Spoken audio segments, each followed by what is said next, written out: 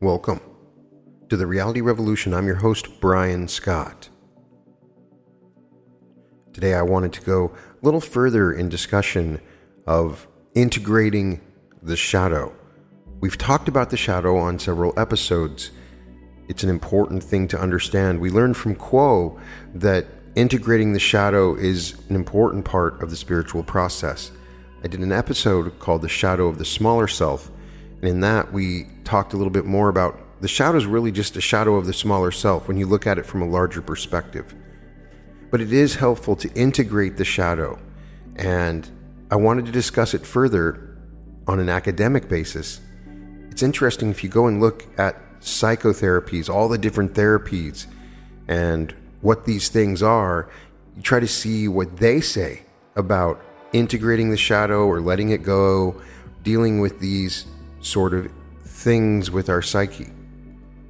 Starting with Freud, who basically said that our desires are all unconscious, that we don't have control over them because they are part of our unconscious, and their neuroses or mental illness result from these real desires that we have that are unconscious. At the beginning it was about sex, and then later it was about love and aggression, and later on in his life he stated that our desires came from our fears of life and death.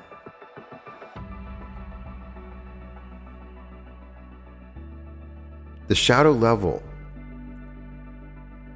is where we start from, and we're evolving to another level of mind. We are on a level which is the shadow level. There's a reason that we talk about the shadow, because it is part of our moving away from an understanding of our conscious state and the way that we interact in the world. Right now, together, in learning through works like Paul Selig and the guides and different teachers and people like Dr. Joe Dispenza, together as a community,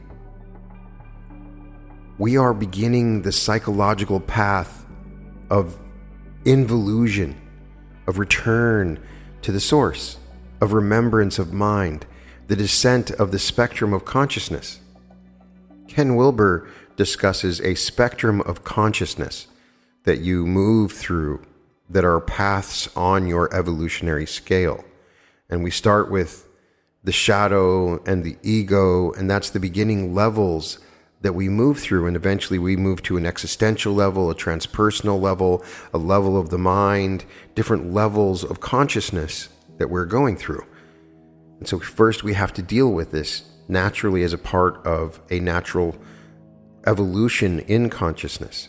Now, to make full use of the methods for integrating the shadow, it would be best to recall how it is generated. How is the shadow, the way we're talking about it, created? The shadow is that dark part of you that you push away, that you ignore, that's in your unconscious. And oftentimes it implies some part of you that you don't like, that you're ashamed of, that you haven't forgiven, that perhaps is aggressive or evil or wicked or perverse, some part of you that you haven't come into grips with or an understanding of, which is really the same process that we're going through as a society as a whole. When we understand that all are one, we look out and we see these terrible people, Jeffrey Dahmer, Adolf Hitler, and we say, that's not me. Those are human beings, just like we are human beings, and they are a part of us. There's a dark shadow that we push away. Sometimes by integrating the shadow, understanding it, some amazing things can happen generally. With the quaternary dualism, repression, projection, the ego is severed. Its unity is repressed.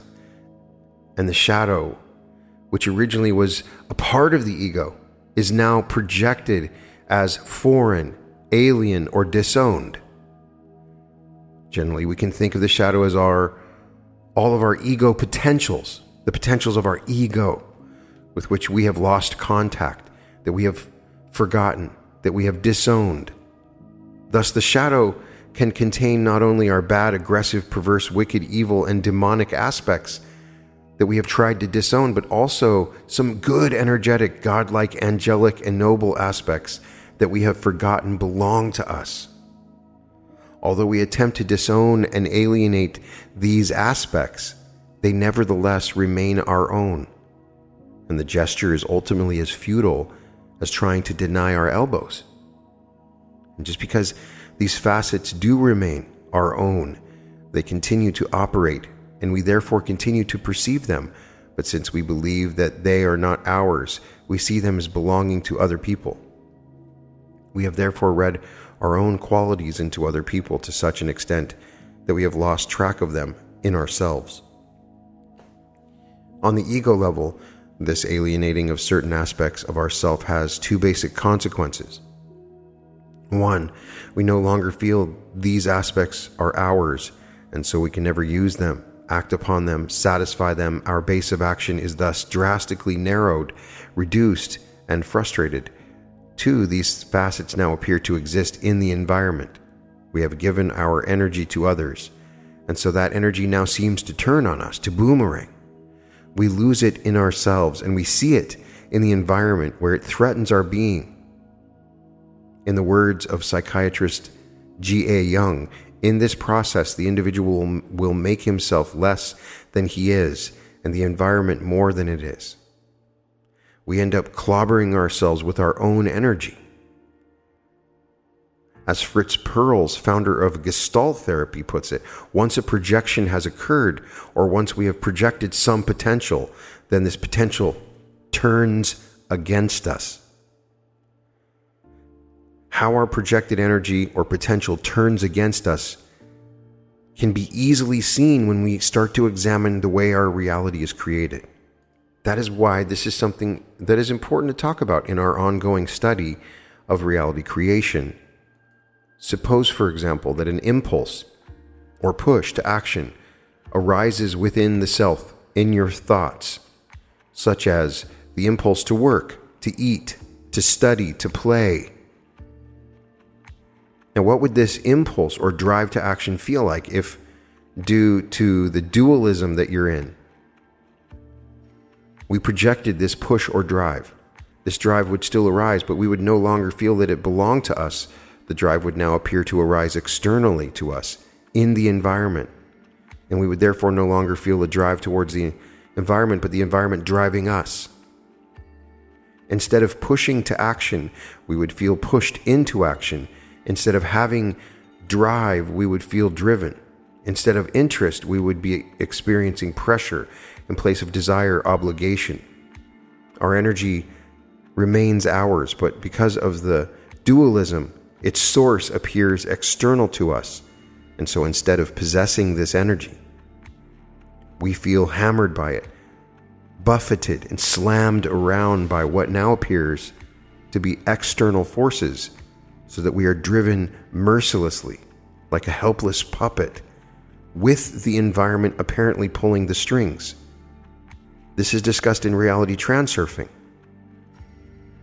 It's what happens when you try to push too hard and the reality pushes back, when you don't have that understanding. Moreover, we can project not only our positive emotions of interest, drive, and desire, but also our negative feelings of anger, resentment, hatred, rejection. Now, if we believe what they say psychologically and what Neville implies in one lecture on dreams, it is possible that we are creating our reality from our unconscious state. Part of what we're trying to do when we meditate and discuss some of this stuff is to move from the unconscious state into the conscious state, because we are creating stuff we're not even aware that we're creating in our unconscious.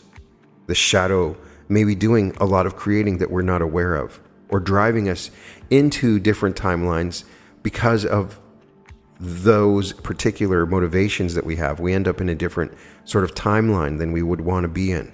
Now, from what I was saying before, we can project our positive emotions or negative emotions. The same thing results, however. Instead of being angry at something, we will feel the world is angry at us. Instead of temporarily hating a person, we will sense that the person hates us.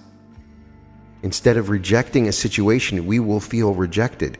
Becoming unaware of our little bit of negative tendencies, we project them onto the environment and thus populate our world with imaginary but quite frightening boogeymen, devils, ghosts. We're frightened by our own shadows.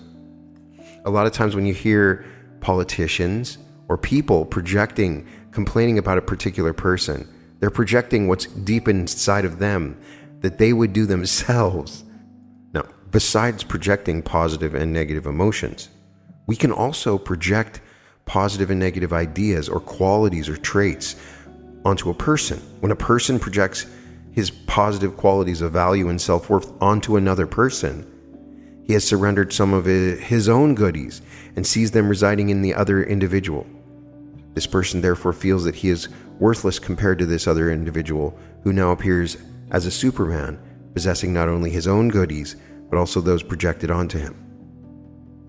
This projection of positive tendencies and ideas happens frequently in romantic love, so that the person in love gives all his potentials to his beloved, and then is overwhelmed by the supposed goodness, wisdom, beauty, etc. of the beloved. Nevertheless, beauty is in the eye of the beholder, and the person who is romantically in love is really in love with the projected aspects of his own self, and he believes that the only way he can re-own those projected goodness of himself is to own and possess his beloved. The same mechanism is operating in cases of wild admiration and envy, for again, we have given our potentials away, consequently feeling that we ourselves lack them, and seeing them instead as belonging to others. We become worthless, and the world appears to be populated with people who are capable, important, awesome in our eyes. Similarly, we can project negative qualities, consequently feel ourselves to lack them, and instead see them as belonging to others. This is a most common occurrence because our natural tendency when faced with an undesirable aspect of ourselves is simply to deny it and push it out of our consciousness. This, of course, is a futile gesture, for these negative ideas nevertheless remain our own. And we can only pretend to get rid of them by seeing them in other people. So think about that. When you see terrible things in other people, it's because you rejected them in yourself. So we need to find a way to integrate the shadow. The witch hunt is on. Communists under every bed. The devil is waiting at every corner. The good guys versus the bad guys. Us versus them. Our impassioned fight with the devils of this world is nothing but elaborate shadow boxing. That's all it is. To those unfamiliar with projection on the ego level, this mechanism initially seems most perplexing and occasionally ridiculous, for it implies that those things which most disturb us in other people are really unrecognized aspects of ourselves. This idea is usually met with resentful, bitter opposition, yet as Freud pointed out, violent denial is the very mark of projection. That is, if we didn't deny it, we wouldn't be projecting. The fact remains, however, that it takes one to know one, and our carping criticisms of others are really nothing but unrecognized bits of autobiography. If you want to know what a person is really like, listen to what they say about other people. Some of this stems from Freud's original insight that all emotions are intrapsychic and intrapersonal, not interpsychic and interpersonal. That is to say, emotions are experienced, on the ego level at least, not between me and you, but between me and me. The so-called neuroses thus result with the arising of the dualism, the dualistic nature within us, where the integrity of the ego level is severed, its unity repressed, and then certain facets projected onto the environment around us. with this projection, we disown and alienate some of our own tendencies. We forget about them, and then forget we have forgotten them. So therapy on the ego level, therefore, entails a remembering and re-owning of our forgotten tendencies, a re-identifying with our projected facets, a reuniting with our shadows. So when I started to read about this, I found that I didn't like that because of what I've learned about reality creation. I don't want to have to go and reimagine these things that had happened in my past. And it's a real question I want to ask. It's the nature of some of these psychotherapies to go back and experience them. And I'm not arguing that you push them away, but it is an ongoing tendency in the therapeutic community is to do that. In the words of Dr. Pearls, much material that is our own, that is part of ourselves, has been dissociated, alienated, disowned, thrown out. The rest of potential is not available to us. But I believe most of it is available, but as projections.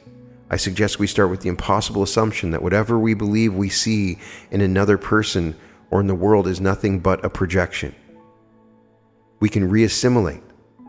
We can take back our projections by projecting ourselves completely into that other thing or person. We have to do the opposite of alienation. We have to identify. Let us give several examples to fully clarify these points. First of all, projection of positive emotions, such as interest, desire, drive, motivation, eagerness, excitement. Say John has a date with Mary. He's terribly excited about it and eagerly looks forward to picking her up at her house. As he rings the doorbell, he is trembling slightly with excitement. But when her father opens the door, John gets panicky and very nervous. He forgets his original excitement about meeting with Mary, and consequently, instead of being interested in the environment, he feels that the environment, especially Mary's father, is interested in him. Instead of looking, he feels looked at, and then it seems that the situation is very much zeroed in on him. John is clobbering himself with his own energy, although he will probably blame it on the environment in this case, the evil eye stare of Mary's father. Nevertheless, there is nothing in the situation per se that causes nervousness. For many men positively love meeting parents and trying to get to know them. The tangle lies not in this situation, but in John himself. Besides clobbering himself with his own energy, John will end up in a vicious circle, for as in all projections on the ego level, the more he projects, the more he will tend to project. The more he forgets his excitement, the more he projects it, and thus the more the environment seems zeroed in on him. This increases his excitement, which he again projects, making the environment seem even more zeroed in on him, causing him yet more excitement. The only way to get out of this uncomfortable situation is for John to regain his interest, to re-identify with his excitement and thus act upon it instead of being acted upon it. Usually this will occur as Mary walks into the room. John instantly regains his interest and acts upon it by rushing over to greet her, thereby integrating his alienated interest, for he is now looking at the environment instead of being looked at by it. The moment John began to feel panic and anxiety, he was losing touch with his basic biological excitement. He blocked it, disowned it, projected it. Under these conditions, excitement is experienced as anxiety, and conversely, whenever we feel anxiety, we are simply refusing to let ourselves be excited, vibrant, and alive. The only way out of this type of situation is to get back in touch with our interest and excitement, to let our body get excited, to breathe, and even gasp deeply instead of tightening our chest and restricting our breathing, to shake and vibrate with energy. Instead of playing cool and trying to hold back our excitement by stiffening and becoming uptight, to let our energy mobilize and flow instead of damming it up. Whenever we feel anxiety, we need only ask ourselves, what am I excited about? Or how am I preventing myself from being naturally excited? A child simply feels joyously excited, but an adult feels uncomfortably anxious only because as the energy wells up, adults shut it off and project it while children let it flow. Energy is eternal delight, and children are eternally delightful, at least until they are taught the quaternary dualism, after which children as well as adults, alienate their natural excitement. Energy continues to mobilize and well up, but thanks to the quaternary dualism, it appears to arise externally to us, where it takes on a threatening nature. Anxiety then is nothing but blocked and projected excitement and interest.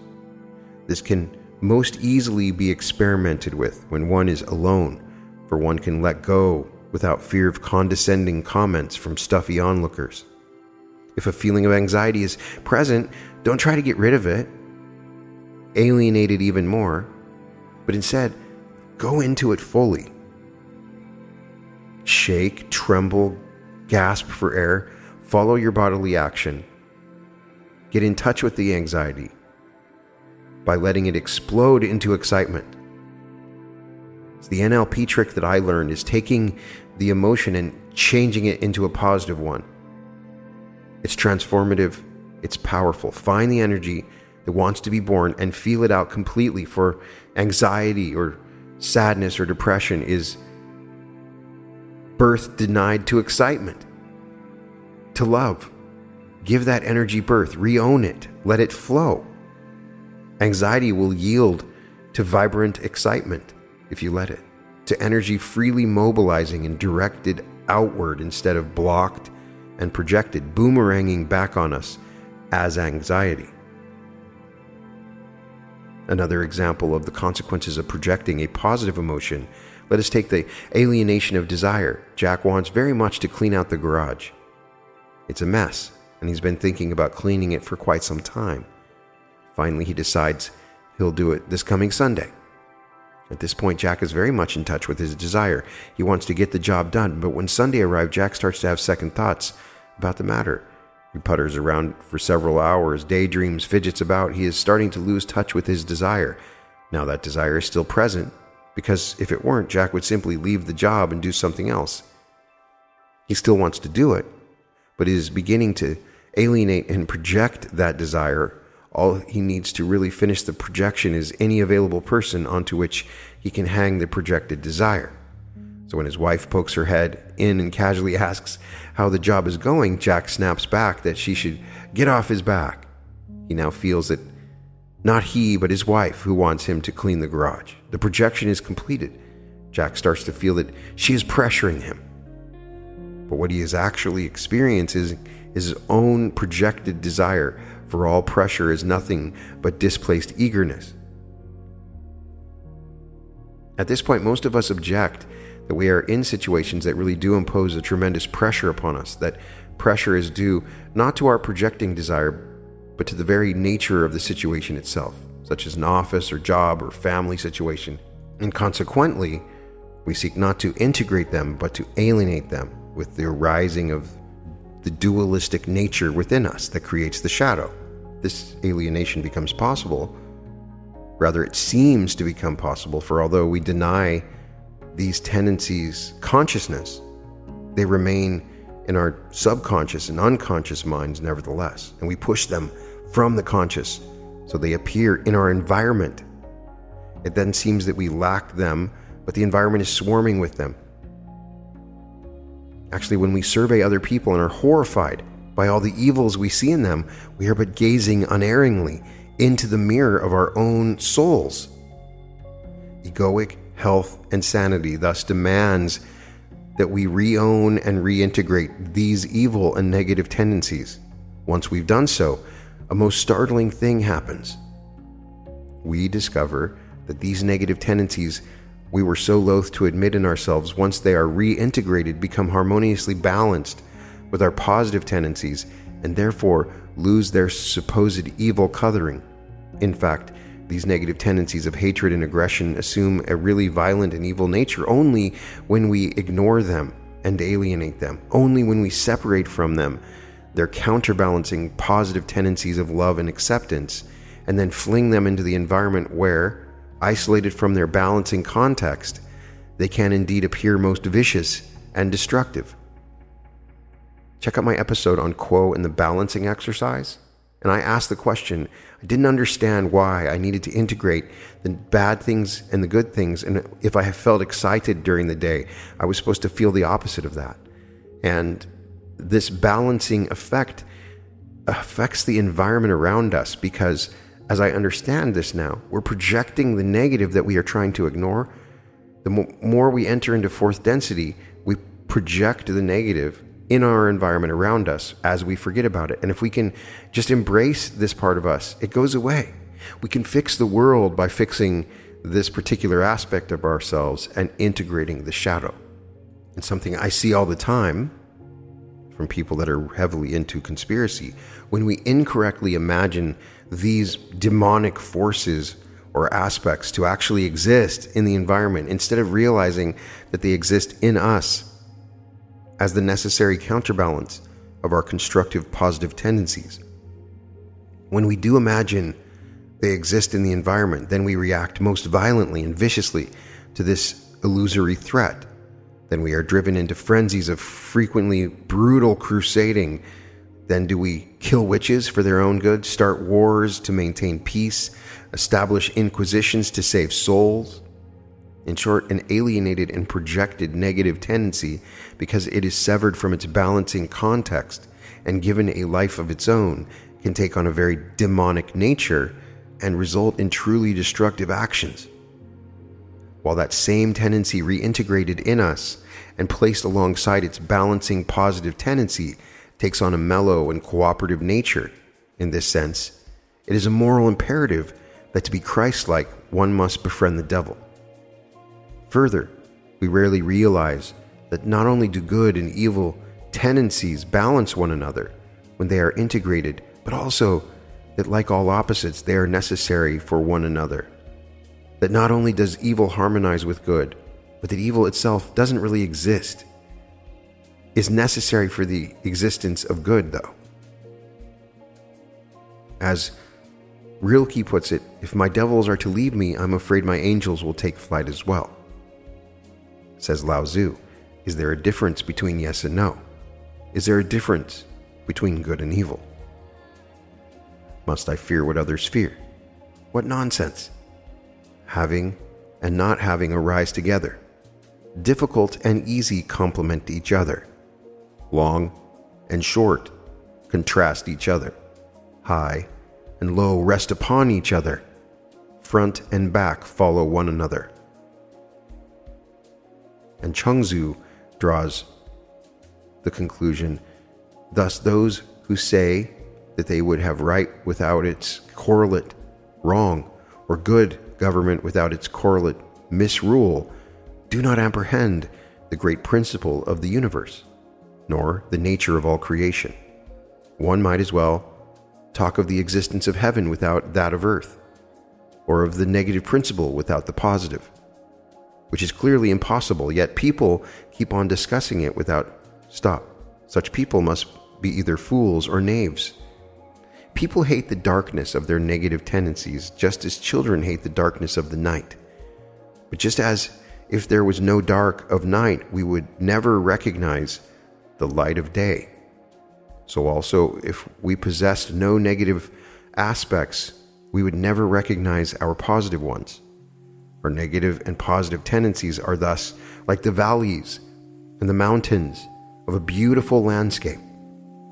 There can be no mountains without valleys, and vice versa, so that those who would misguidedly seek to annihilate the valleys must, in the same stroke, level the mountains. Trying to rid ourselves of negative tendencies, trying to destroy them and eliminate them, would be a fine idea, if it were possible. The problem is that it is not, that the negative tendencies in ourselves, to which we try to shut our eyes, nevertheless remain firmly ours and return to plague us as neurotic symptoms of fear, depression, and anxiety. Cut off from consciousness, they assume menacing aspects, all out of proportion to their actual nature. We can tame evil only by befriending it, and we simply inflame it by alienating it. Integrated, evil becomes mellow; projected, it becomes quite vicious, and thus those who would seek to eliminate evil have added substantially to its victory. In the words of Ronald Fraser, let me ask you to remember someday that I have told you that the hatred of evil strengthens evil and opposition reinforces what is opposed. That is a law of an exactitude equal with the laws of mathematics. Just like what Vadim Zeland teaches, when you go in opposition of the pendulum, you give it energy. So when you oppose it, then you give it energy. On a metaphysical level, there is a way for us to find this balance that is mostly good through the mellowing of evil by integrating it and understanding it, forgiving it. This is going to happen more and more as the Akashic record awakens and our awareness of everyone around us and what they have done in this life and past lives. Being able to read their minds, see their lives, being completely able to access the Akashic, all of us at the same time. The shadow will become obvious. We will see the dark elements of our histories and what has happened, and we will learn that we need to find a way to integrate the shadow for us to come together as a social memory complex. Or from theologian Nicholas Berdyaev, Satan rejoices when he succeeds in inspiring us with diabolical feelings to himself. It is he who wins when his own methods are turned against himself. A continual denunciation of evil and its agents merely encourages its growth in the world, a truth sufficiently revealed in the Gospels, but to which we remain persistently blind. As an example of the projection of negative emotions, let us begin with that of hatred. Martha is leaving home to attend a sophisticated girls' college in the East. While she was in high school, she was very much in touch with her negative emotions of hatred, so that this hatred was not at all of the violent or vicious type, but was rather mellow and easygoing, which we would call rascality, orneriness, whimsy, or gentle cynicism. This idea of gentle cynicism has always been characteristic of highly cultured and humane people, and in the fellowship of those who can let their hair down with each other and express the warmest friendship in such terms. Well, you old rascal. The whole possibility of loving affection between human beings depends upon the recognition and acceptance of an element of irreducible rascality in oneself and others. The power of fanaticism, effective as it may be, is always bought at the price of unconsciousness. And whether its cause be good or evil, it is invariably destructive because it works against life. It denies the ambivalence of the natural world. The point again is that when we are conscious of our little bit of hatred, it really isn't hatred as such, for it is blended and harmonized with our positive emotions of love and kindness, so that integrated hatred takes on very gentle and frequently humorous overtones, for me personally. The more I add love to this hatred, it slowly goes away. Now Martha, our example that we're giving, was in touch with her whimsical and devilish side, her integrated hatred, and so it formed a very constructive part of her character. But as she arrives at college, she is thrown in with an overly zealous, prim and proper group of friends, where any expressions of whimsical rascality are looked upon with disdain. In a very short time, Martha starts to lose touch with her hatred, and therefore she begins to project it. Hence, instead of whimsically and gently hating the world, she begins to feel the world is hating her. She predictably loses her sense of humor and has disquieted feelings that absolutely nobody likes her. I hate the world has become the world hates me. But where the former makes for a world of whim, the latter makes for a world of grim. Many of us go through life, or at least high school, feeling that nobody likes us, and we think this is terribly unfair because we of course dislike nobody. But these are precisely the two distinguishing marks of projection on the ego level. We see it in everybody else, but imagine ourselves to lack it. We feel that the world hates us only because we are unaware of the small part of ourselves that gently hates the world. The same general phenomenon occurs when we project such negative emotions as aggression, anger, and rejection. Instead of gently and humorously attacking the environment, we turn these emotions back on ourselves and then feel that the environment is maliciously attacking us. Aggression, for example, is a most useful personality trait when we are fully conscious of it, for it allows us to meet the environment and grapple with it effectively. If we are not just to swallow everything we are told or all experiences that come to us, we must actively attack them, tear into them, thoroughly chew them, not maliciously, but with drive and interest. If you can realize the necessity for an aggressive, destructive, and reconstructive attitude toward any experience that you are really to make your own, you can then appreciate the need to evaluate aggressions highly and not to dub them glibly antisocial.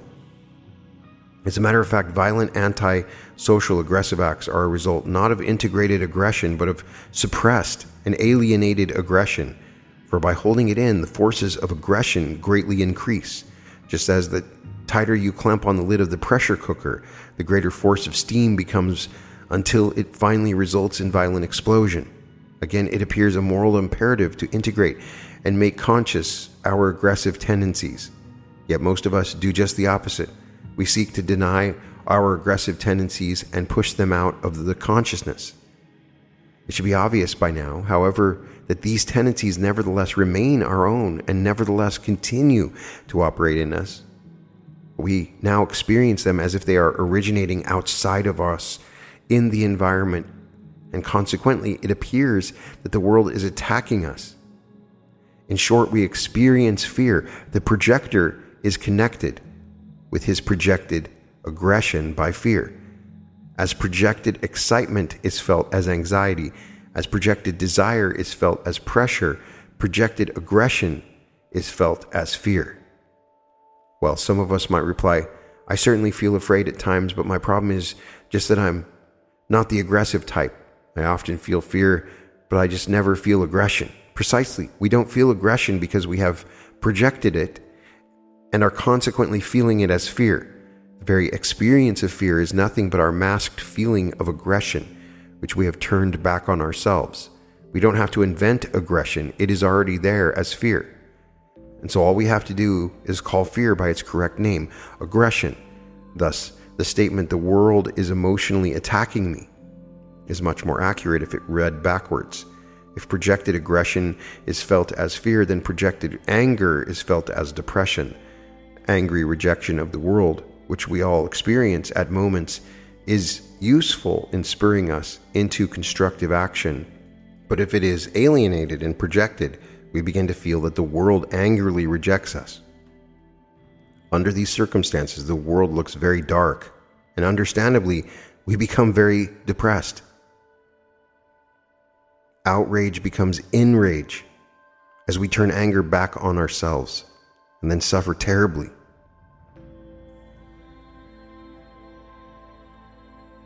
Mad has become sad, and we become the depressed victims of our own anger.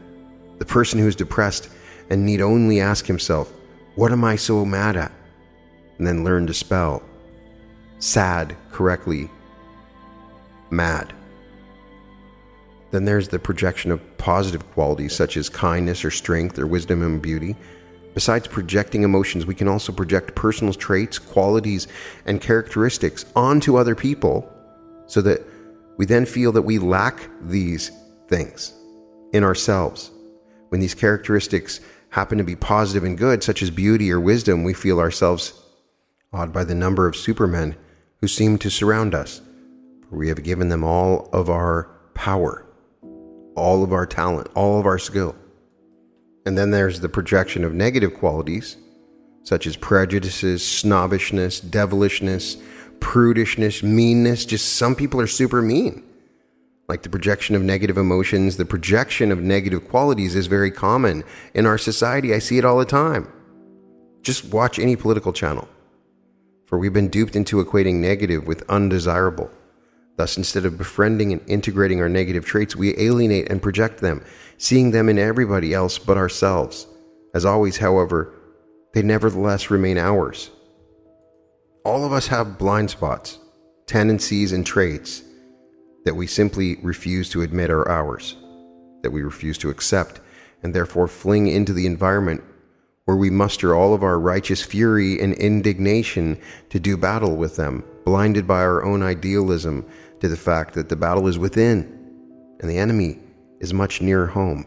And all it takes to integrate these facets is that we treat ourselves with the same kindness and understanding that we afford to our friends. As Jung puts it, the acceptance of oneself is the essence of the moral problem and the epitome of a whole outlook upon life. That I feed the hungry that I forgive an insult, that I love my enemy in the name of Christ. All these are undoubtedly great virtues. What I do unto the least of my brethren, that I do unto Christ. But what if I should discover that the least among them all, the poorest of all the beggars, the most impudent of all offenders, the very enemy himself, that these are within me, and that I myself stand in the need of the alms of my own kindness, that I myself am the enemy who must be loved? What then? To summarize this and place it in context of the spectrum of consciousness, our energy mobilizes and wells up, passing through the energy centers. So we must become aware and keep in mind that any particular symptom of what's happening in our lives, it has an emotional nucleus. It is the visible form of a shadow which contains not only the opposite quality, but also the opposite direction. Thus, if I feel terribly hurt and mortally wounded because something Joe Johnson said to me, and I consequently am in agony, although I consciously harbor nothing but goodwill toward Joe Johnson, the first step is to realize that I am doing this to myself, that literally I'm hurting myself, taking responsibility for my own emotions. I am now in a position to reverse the direction of the projection and to see that my feelings of being hurt are precisely my own desire to hurt X. I feel hurt by X finally translates correctly into I want to hurt X. Now, this doesn't mean that I go out and thrash X to a pulp. The awareness of my anger is sufficient to integrate it. The point is that my symptom of agony reflects not only the opposite quality, but also the opposite direction. Hence, I will have to assume responsibility both of the anger and for the fact that the anger itself is from me towards X. In a sense, then we have first, in the case of projected emotions, to see that we thought the environment was doing to us is really something we are doing to ourselves. That we are literally pinching ourselves. And then, as it were, to see that this is actually our own disguised desire to pinch others. And for the desire to pinch others, substitute, according to our own projections, the desire to love others, hate others, touch others, tense others, possess others, look at others, murder others, contact others, take from others, play with others, dominate others, deceive others, elevate others. You fill in the blank, or rather, let your shadow fill it. Now, this second step of reversal is absolutely essential. If the emotion is not fully discharged in the correct direction, you will very quickly slip back into the habit of turning that emotion back on yourself. So as you contact an emotion such as hatred, every time you start to turn the hatred back on yourself, then play the opposite direction, turn it out. That is now your choice, to pinch or to be pinched, to look or to be looked at, to reject or to be rejected. Take back our projections is somewhat simpler, but not necessarily easier when it comes to projected qualities, traits, or ideas, because they do not themselves involve a direction, at least not as pronounced and as moving as that of the emotions. Rather, positive or negative traits such as wisdom, courage, bitchiness, wickedness, stinginess, and so on seem to be relatively much more static. Thus, we have only to worry about the quality itself, and not so much about any direction of the quality. Of course, once these qualities are projected, we may react to them in a violently emotional manner. And then we may even project these reactive emotions and then react to them. And so in a dizzying whirl of shadow boxing, it may well be that no qualities or ideas are projected unless emotionally charged, but all that is may considerably be reintegrated, can nevertheless be accomplished if we simply consider the projected qualities by themselves. As always, the projected traits, just like the projected emotions, will be all those items we see in others that don't merely inform us but strongly affect us. Usually these will be the qualities that we imagine another to possess, and which we utterly loathe, qualities we are always itching to point out and violently condemn. Never mind that we are but flinging our condemnations at our own little black heart, hoping thereby to exercise it. Occasionally the projected qualities will be of some of your own virtues, so that you cling to those onto whom you hang your goodies, frequently attempting to feverishly guard and monopolize the chosen person. The fever comes, of course, from the powerful desire to hold on to aspects of our own selves. In the last analysis, projections come in all flavors. In any case, these projected qualities, just like the projected emotions, will always be the opposite of those we consciously fancy ourselves to possess. But unlike the emotions, these traits themselves do not have a direction, and thus their integration is straightforward. In the very first step of playing your opposites, you will come to see that what you love or despise in others are only the qualities of your own shadow. It is not an affair between you and others, but between you and you. Playing your opposites, you touch the shadow, and in so understanding that you are pinching yourself, you stop. There is no direction to the projected traits themselves, and so their integration does not demand the second step of reversal. And so it is that through playing our opposites, through giving the shadow equal time, that we eventually extend our identity and thus our responsibility to all aspects of the psyche, and not just to the impoverished persona. In this fashion, the split between the persona and shadow is whole and healed, and in this fashion, I spontaneously evolve an accurate and therefore acceptable unitary self-image, that is to say, an accurate mental representation of my entire psychosomatic organism. Thus, my psyche is integrated. Thus do I ascend from the level of shadow to that of the ego. Shadow's below the ego. We're moving to the ego. You may think you have concerns about your ego right now, but if you haven't dealt with the shadow, you're still in the level of the shadow. I want you to try to understand this idea of projection. Projecting your fears, thoughts onto others. I want you to understand how these projections may be coming from a part of you that you're denying. When you do that, it's understanding this bizarre thing about us, that we project our environment around us based on what we don't want to have in ourselves. So we see anger, we see hate, because we deny it in ourselves. That we can let these things go. When we acknowledge that they're a part of us, when they come up and we acknowledge when they're a part of our reactions and what we do, we can let them go. They can be a part of our existence that we acknowledge, but they're completely insignificant. Something we don't even talk about anymore. Because we then are able to move beyond the limited ego self. Once we move from the level of ego, after we move from the shadow to the ego, we can move to the higher level of self. The smaller self is the one that has the shadow. So once it's integrated, then you have to integrate the ego into the larger self, which is who you really are. That's the place that you want to end up in this process of integrating the shadow.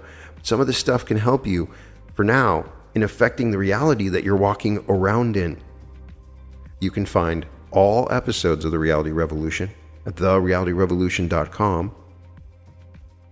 And welcome to The Reality Revolution.